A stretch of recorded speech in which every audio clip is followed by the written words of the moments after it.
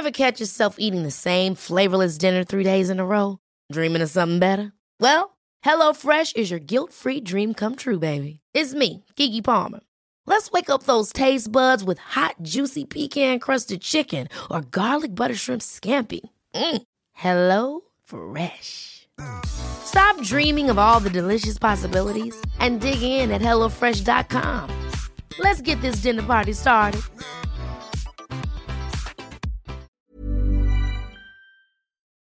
Hello? Hello? Podcast Network Asia. Hello and welcome to episode 110 of The 80%. Today, makakausap natin ang isang entrepreneur na si Kenneth Reyes-Lao. He is the founder of Cacao Culture, which is a social enterprise focused on developing and promoting Philippine cacao and chocolate products. But more than that, he is also the founder and resident fire starter of Fire Movement Philippines, a Facebook group whose goal is to achieve FIRE, or financial independence, retire early. In this episode, we'll hear Kenneth's story, learn about FIRE, and get practical tips on how we can achieve financial independence and retire early. So, are you ready to listen and learn? Let's go! Hi, my name is Fitz Villafuerte. I'm a registered financial planner and the host of this podcast, where we talk about the mindset, habits, and strategies you need to achieve financial success. Thank you for tuning in, and now on to the show.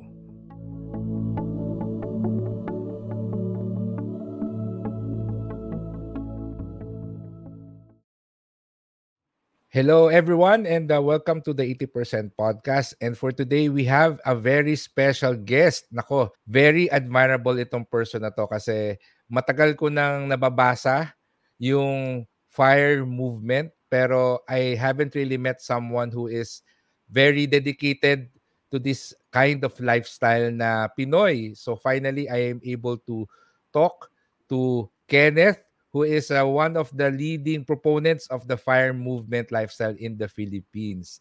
Hello, Kenneth. Kamusta ka? Okay naman, Fitz. Thank you for inviting me to the 80% podcast. Yeah. Saan ka ba naka-base ngayon, Kenneth? We are currently based in Davao City. We moved here back in 2016. Siguro part na yun sa kwento ko later, pero definitely we moved here from Manila without knowing anyone. Parang kami. Wow. Immigrate to Davao City. So when you say we, you and your wife, tama? Yes, me and my wife, we have no kids. Ano lang kami, we got married on 2016 and decided to move to Davao to look for opportunity. Yeah, so I think that will be an interesting story. But before you tell that, I hope you can introduce yourself and tell us what you do. Hello everyone, my name is Kenneth Reyes-Lao. I'm currently we currently manage a social enterprise called Cacao Culture. So our primary focus is on cacao agriculture. So we help cacao farmers locally and also manufacture and produce quality Philippine chocolates. And during the pandemic, we extended our help to fellow chocolate makers in the country. And now we also carry and distribute their chocolate products on our website and on our e-commerce channels. All right. Ako, thank you for sharing that. And can I just say na ako ay isang taong mahilig sa chocolate. And pagdating sa chocolate and the Philippines, top of mind ko talaga yung chocolate from Davao. Is that also the reason why you decided to move to Davao? Because you like chocolates? Actually, it's siguro naging byproduct of our decision to move. Our primary reason to moving to Davao was really driven by lowering our cost of living. Mhm. So we used to live in Fort Bonifacio or yung BGC, no, for work. So Mm. background namin ng wife ko, we work in the IT sector and yung office is in BGC. And parang choosing between traffic and living with fellow co-workers in a condo na malapit sa office, parang doon kami nag-lean towards, no. Pero after a while, we felt na if we wanted to start fresh as a married couple, let's venture out somewhere na mas lower yung cost of living, mas mataas yung pisi. Kumbaga, the money that we have, if we spend it in the province, would tide us over much longer than in the city. Tama, tama. And as someone who frequently travels around the country, talagang nakakainggit, no, yung cost of living sa provinces, napakababa as compared to Manila. And para sa akin, very interesting yung decision nyo kasi for some people who is probably on the top of their career, yung setup nyo ng wife nyo, you're living in a condo, you have very stable IT jobs, and you're in Manila. Tapos, you uprooted yourself and decided to live in Davao and start from zero, if I would say, no? And I believe that one of the reasons or the inspiration why you did this is because yung fire na philosophy, how do you call that ba? Yung fire, is it a lifestyle, a movement, a philosophy? Para sa iyo ba, ano ba ang consideration mo pagdating sa fire?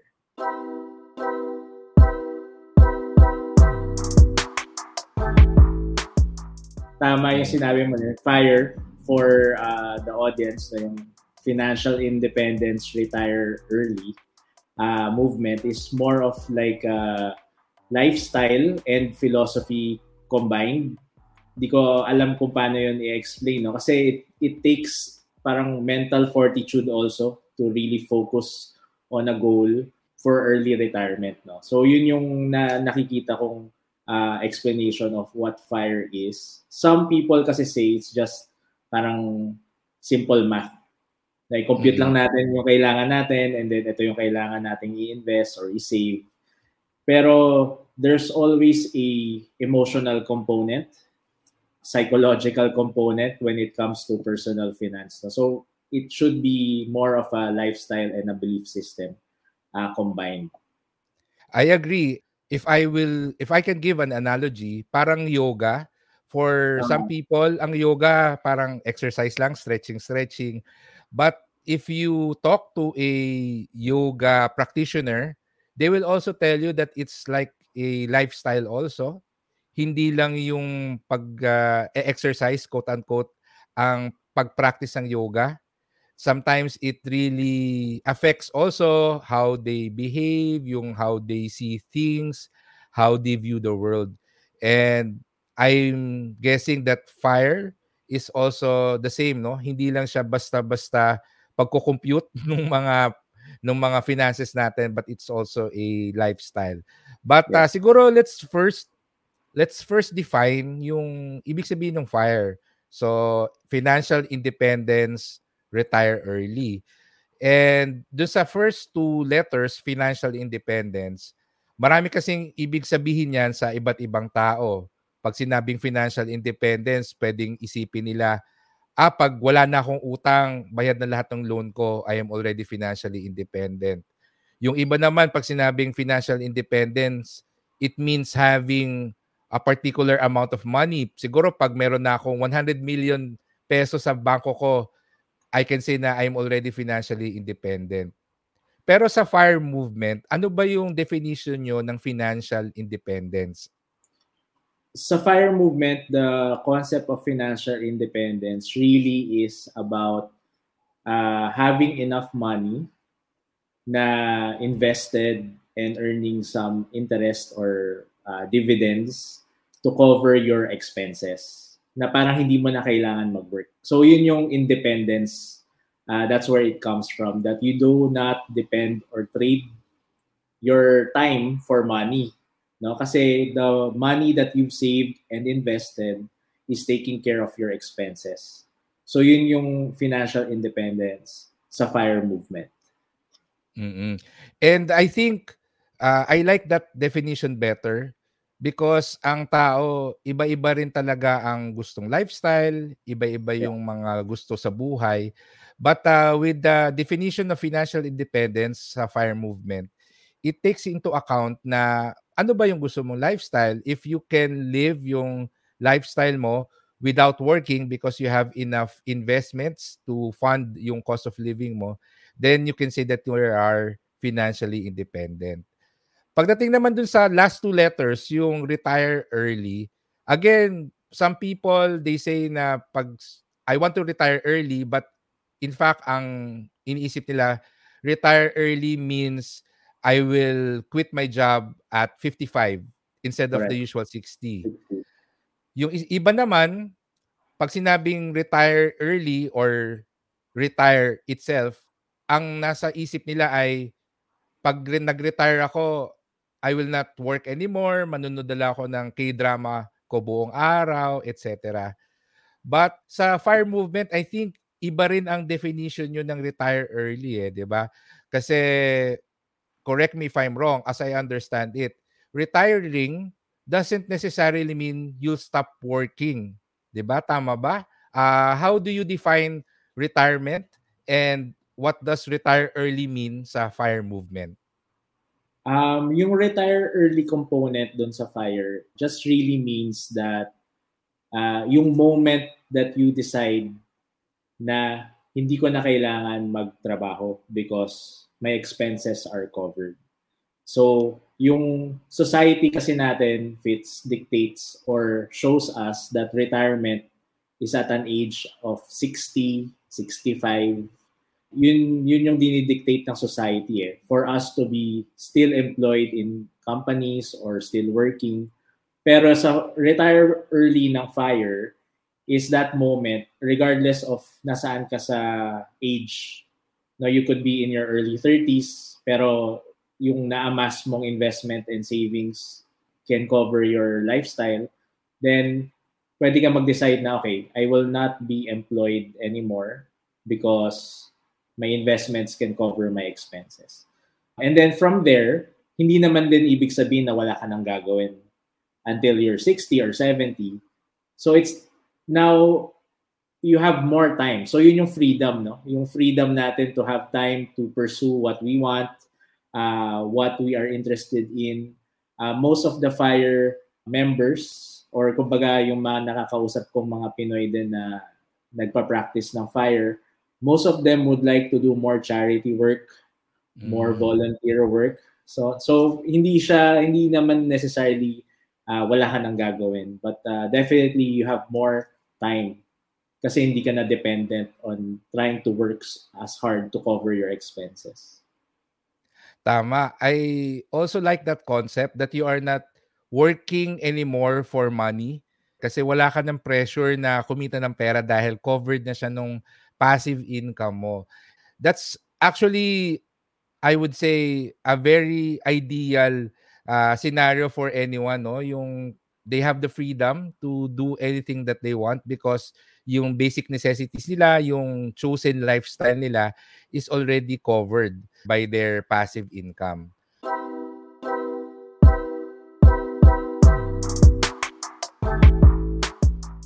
Gusto kong itanong sa iyo ngayon, how did you learn about FIRE?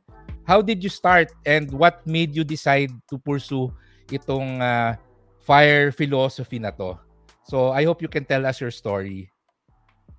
For me personally na nagpa-practice nito and also advocating for it, I discovered FIRE siguro 2019 before the pandemic. It's not because I wasn't practicing certain things, no? Yung pagtitipid, let's say being more frugal and intentional in your buying and purchasing and also investing, doing business. Pina-practice ko naman namin to. Pero the concept of FIRE actually was a more holistic approach for me that parang attracted me to the lifestyle, to the philosophy. Kasi for us, I've been working, siguro i-share ko na yung age ko. No? So as of this podcast, I'm 39 years old. Most of the mga nagpa-practice ng fire, gusto nila mag-retire by siguro early 30s or mga mid-30s. No? So nandun na ako sa medyo tail end ng 30s. Parang wala pa kami dun sa tinatawag nilang fire number. No? So siguro we'll discuss that later on. Pero for me, parang this whole iba-ibang concept like saving, investing, starting business, real estate, kasama yun lahat sa fire eh. Pero you're working towards a particular goal that's custom fit to your lifestyle. So yung tinatawag nilang fire number, how you would compute it, is that your annual living expenses multiplied by 25 years, yun yung amount of money that you need to have invested in different investment portfolio, maybe stocks, maybe real estate, that earns you a certain dividend or a certain interest that would cover your expenses if you withdraw 4% from it every year. So yun yung concept of the fire number. So when we were computing it, siguro lumalabas yung sa amin na nasa 10 million pesos yung fire number namin ni Mrs. That's on a certain lifestyle that we think na parang, okay, we're okay with this. No? So, at least meron na kaming goal in mind. Hindi yung parang sinasabi, gusto ko lang yumaman. Parang napaka-vague. No? So, that's what attracted me to fire, that parang meron na akong goal. It could be different for someone else, and that's fine. For me, parang na ano lang, kumbaga na ano tawag dito, na focus yung iba-ibang concepts and ideas that we were already practicing. So yung paglipat din namin ng Davao, meron din yan sa fire. Tawag doon is location arbitrage. No, it's living doon sa lower cost of living city, pero baka you're earning online or you're earning dollars, baka kasi nag-outsourcing, di ba? So your buying capacity is bigger or much powerful if you live in a city that has a lower cost of living. So kasama din yun sa fire movement. Doon ako na-draw in 2019. Sabi ko, itong mga ginagawa ko pala, meron pala tong overarching idea. And sabi ko, okay. So I've been practicing all these things separately. Hindi ko lang talaga na-envision or na parang, ito pala yung big picture na kailangan.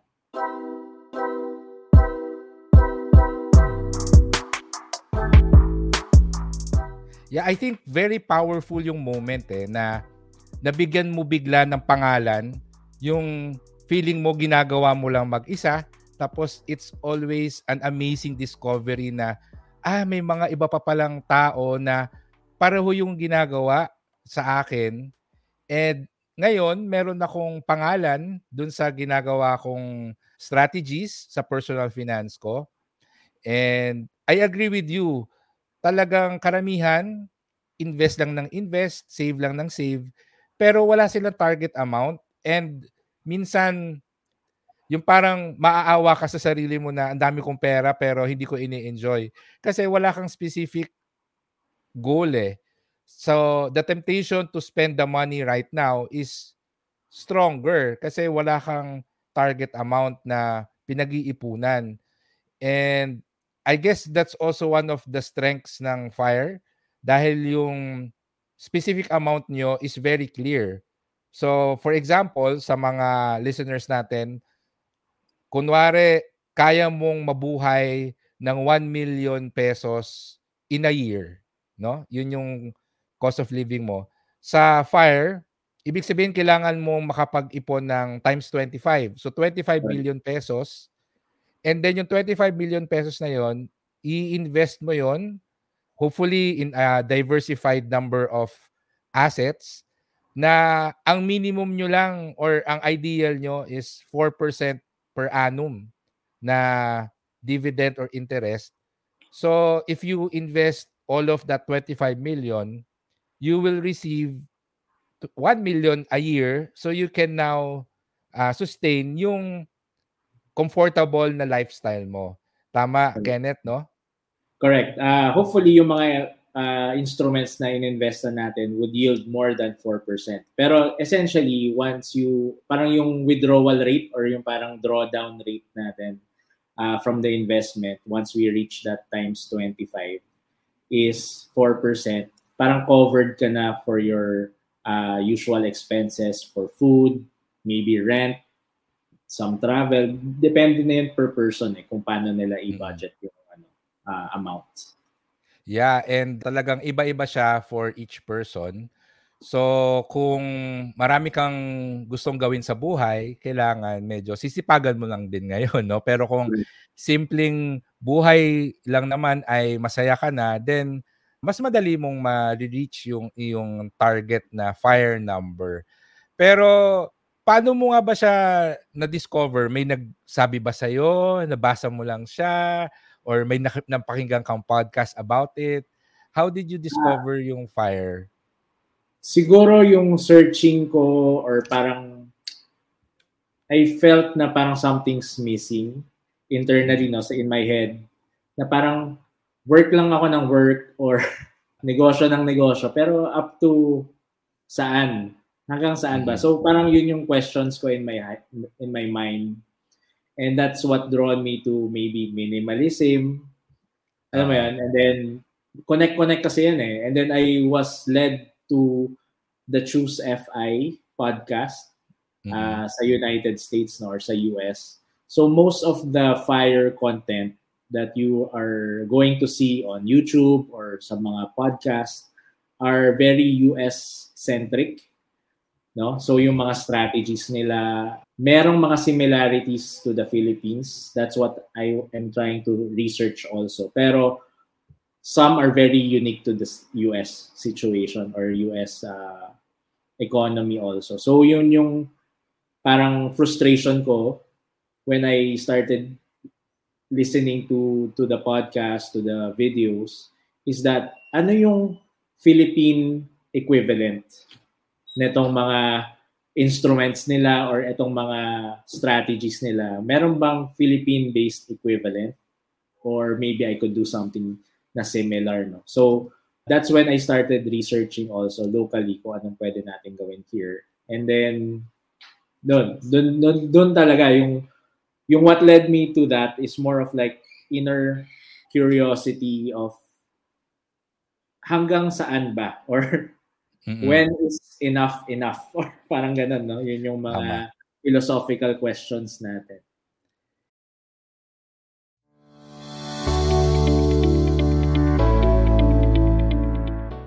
Hello everyone, let's take a quick break from this episode because I want to tell you about a free financial coaching video that you can watch online. It's called The Secret to Saving and Building Your Future, and it's presented to you by the IMG Wealth Academy. This video will teach you the proper way to save money, and you'll also learn the 6 steps for building a strong financial foundation. If you're interested to watch this free financial coaching video, then just go to imgwealthacademy.com. Again, that's imgwealthacademy.com. That's it. Now let's go back to our episode.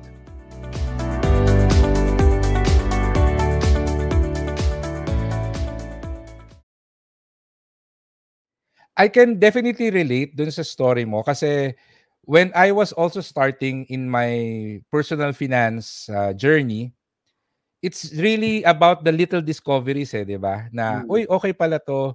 Tapos may mababasa ka na talking about the stock market, pero hindi kompleto. So you feel na, kailangan ko pang mabasa, search ka ulit, may makikita kang libro, podcast. As before you know it, you're already exploring yung concept of portfolio design. Alam mo yon, nag-deepen yung knowledge mo. Yeah.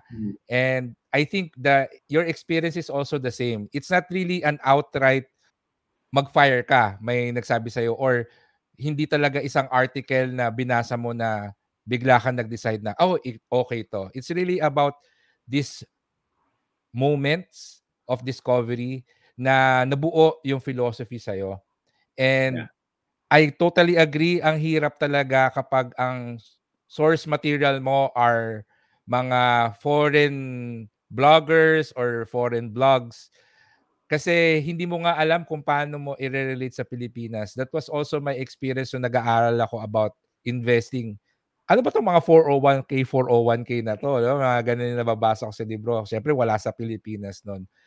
And is it the reason why you put up yung Fire Movement Philippines? Kasi you wanted to see kung paano ba i-a-apply yung fire philosophy sa Pilipinas. Kasi I would imagine someone na i-apply na lang nila sa sarili na 'to. Pero ikaw, you really created a Facebook group and you gathered other people who are also doing fire.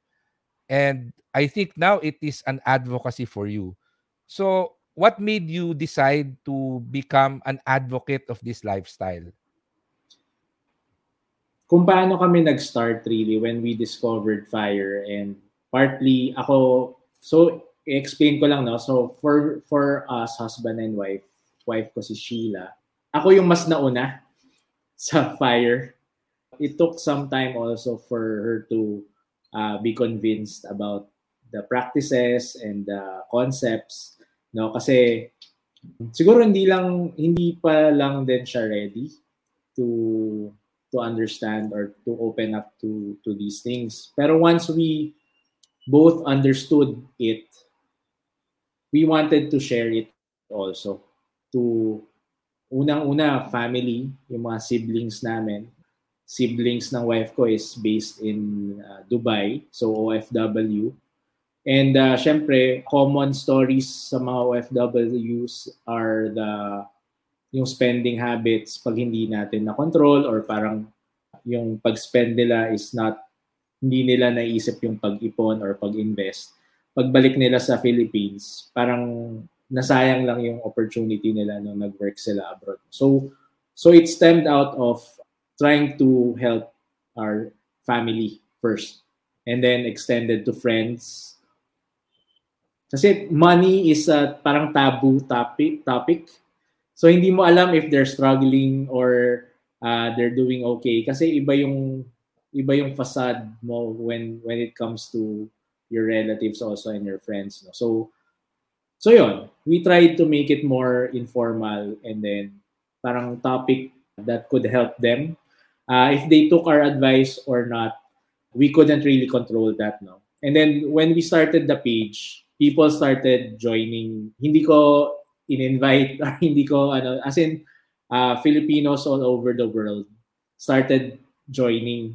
And then in 2021, parang wala pa akong masyadong activity. Parang nagpo-post lang ako about fire and gano'n, and then nagko-comment sila.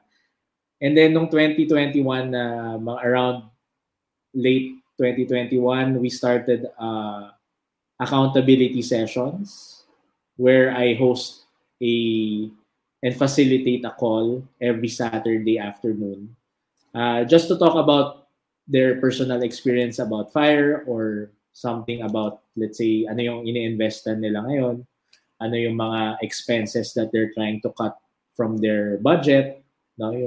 So it's very wide-ranging topics. And then it grew na. Right now, we're around 1,000 members. All the members are Filipino. And I think yun yung kulang, no? When you try to look for content, we need representation. We need people who are already retired and they retired early through this process, no? And ang maganda doon is that once you see people doing it, and then Filipinos din sila, and then nagawa nila, I would think people will get more inspired to say na, okay, kaya pala nila kaya ko rin, di ba? So I think yun yung representation na kulang. That's why when you look at foreign vloggers or yung mga nag-advocate ng fire na foreigners, may frustration kasi parang paano ko gagawin yung ginagawa nila? Na we're in a different country, we're doing different things. How do I try to get into that? So itong community na we built, ng Fire Movement Philippines, is more seeing that it could be done, that people, Filipinos, having savings and investment na mga 50% and above. Nagulat nga ako na meron eh. I mean, I thought personally when we were starting the group na baka they're also starting their fire journey. Meron mas advanced pa sa akin. Kumbaga, they've been doing it for 7 years, 10 years. And their savings and investment rate is nasa siguro 70%. Wow. So yun yung ano namin, no? Yung parang that's where it stemmed and that's how it grew. How it became an advocacy really for me is since we're doing a social enterprise, so yung mga staff namin are cacao farmers, are office workers.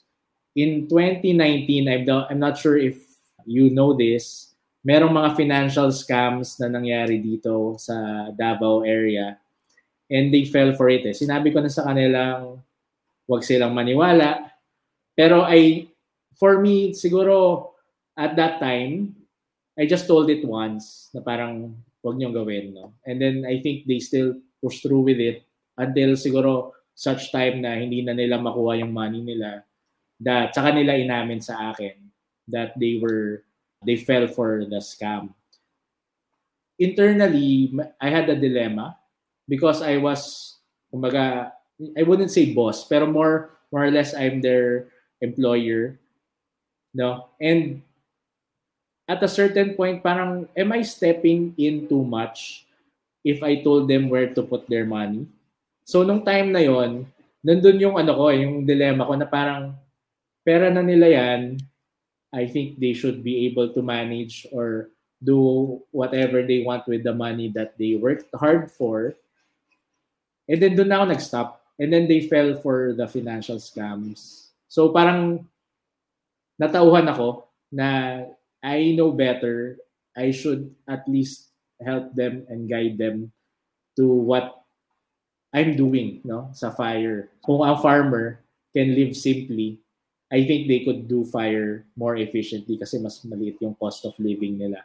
Pero hindi nila alam yun eh. Hindi nila alam yung tools that are available to them. So that's when that became more of an advocacy for us. So we do quarterly coaching with our employees, talking about their finances, their goals, where to put their money once they have an emergency fund na.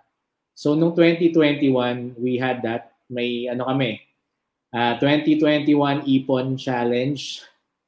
And then magdadagdag na lang kami ng certain percentage at the end of the year, no? And I'm happy to say that 80% of the employees that we have had an emergency fund by the end of the year. And some were able to put it na as a first investment sa MP2. Pag-ibig MP2. So yun yung namin, mga small wins lang namin. That's what I'm trying to do also on a bigger scale through the community sa Facebook and online community natin.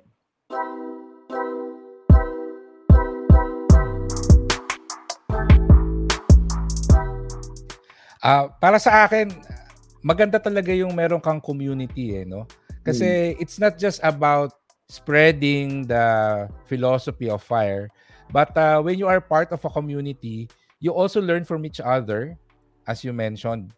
And I also consider it very powerful yung meron kang accountability body or someone na talagang mag-check up sa iyo, no, kung nagagawa mo ba. But also, yung simpleng meron kang makakwentuhan about money, I think mas laking bagay yon kasi from my experience, din yung problema ko eh. Gusto kong makipagkwentuhan about investments, yung mga friends ko, ang iniisip kong saan yung may sale, ano ba yung latest na pelikula, na blockbuster, mga ganun. No? So, syempre, maganda rin talaga meron tayong dedicated na grupo kung saan, yun nga, we can freely exchange and share ideas about personal finance. Very interesting yung nabanggit mo kanina na yung farmer, since mababa yung cost of living niya, mas madali siya makakapag-fire. Because one of the criticisms that I've read about the FIRE movement is it's only for the rich kasi mahirap daw ma-achieve yung 25x na FIRE number kasi kailangan mataas yung savings rate mo, pero paano naman daw yung mga tao na mababa yung sweldo? Kasi may mga tao talaga eksakto lang yung sweldo nila doon sa gastos nila. So, how do you handle yung ganung situation kung ikaw ay isang tao na talagang eksakto lang yung kinikita mo sa gastos mo? How can you start on FIRE? Paano mo sila matutulungan? Paano niyo sila natutulungan if ever this person siguro joins the Facebook group? Siguro in terms of the, I would say, myth na pangmayaman lang yung FIRE, I think gusto ko lang i-break yun. No? Kasi ang ano natin is more diskarte.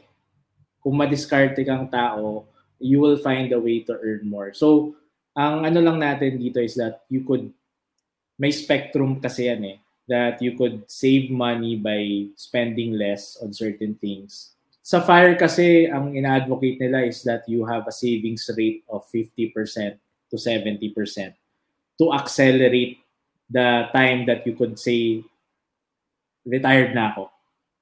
Yun lang naman yun eh. It's an acceleration or mapapabilis natin yung pag-retire pag nag-save tayo ng 50 to 70% of our income.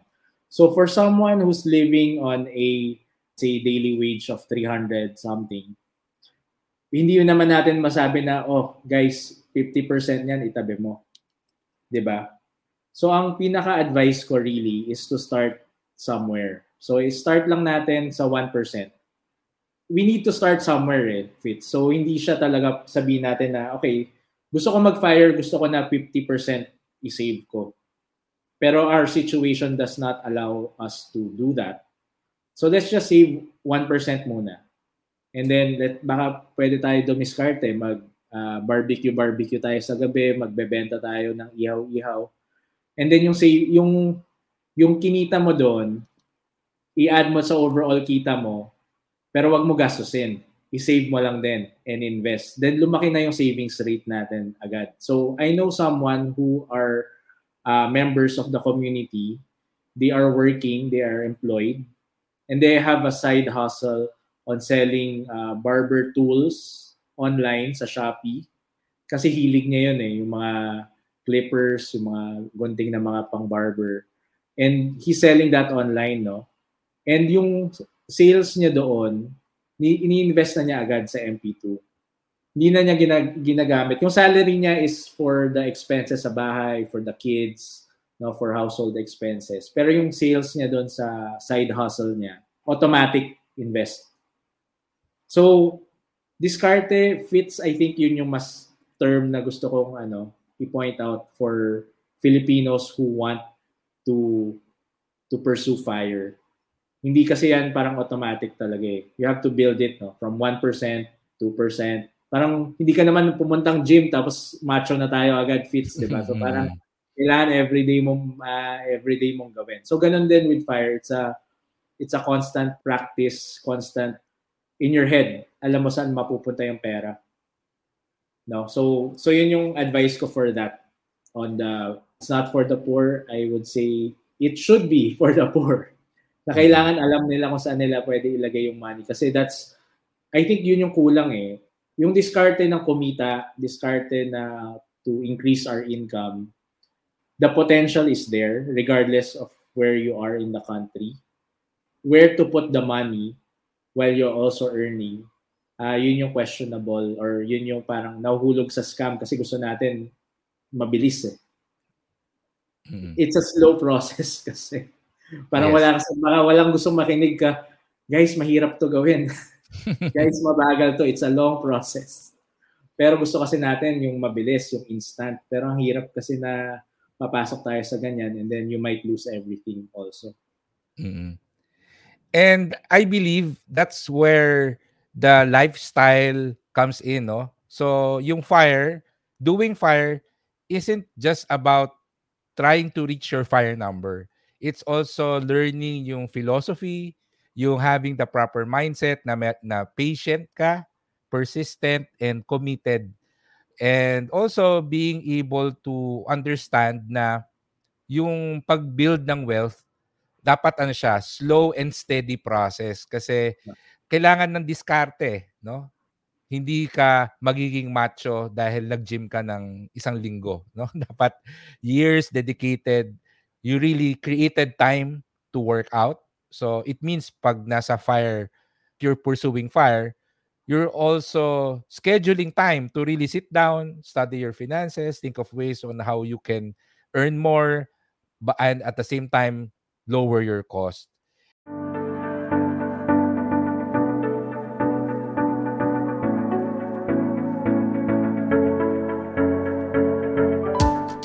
Tell us more about the Facebook group and invite our listeners to check it out and join the movement. Sa mga nakikinig po ngayon sa 80% Podcast, I would like to invite you to join if you're interested about the FIRE movement, the FIRE concept, and the lifestyle. I invite you to join our Facebook group, FIRE Movement Philippines. There you could interact with fellow Filipinos that are pursuing this kind of lifestyle that are very diverse. So you have Filipinos who are working abroad, you have Filipinos who are living abroad, and marami din local na Filipinos trying to pursue their FIRE number. And ang pinakamaganda dito we try to make it fun for everyone to learn, and also we try to make it a safe space, no? Wala kaming judgment. We try to celebrate everyone's success. Kasi yun yung gusto namin makita More Filipinos retiring early, financially independent. Kasi it's a badge of honor for us to see more Filipinos trying to pursue this kind of lifestyle.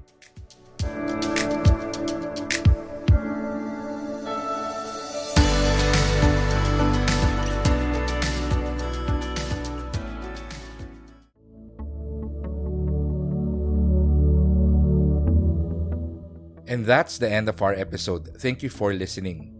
Maraming salamat ulit kay Kenneth for guesting in our episode.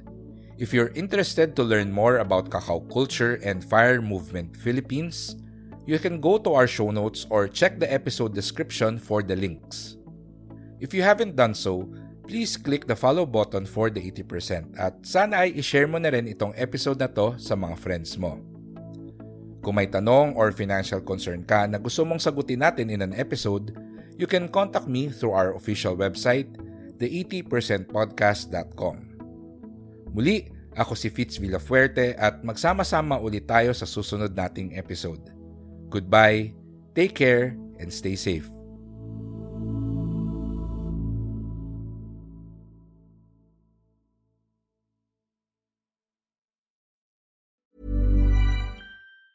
Ever catch yourself eating the same flavorless dinner 3 days in a row? Dreaming of something better? Well, HelloFresh is your guilt-free dream come true, baby. It's me, Keke Palmer. Let's wake up those taste buds with hot, juicy pecan-crusted chicken or garlic butter shrimp scampi. Hello Fresh. Stop dreaming of all the delicious possibilities and dig in at HelloFresh.com. Let's get this dinner party started.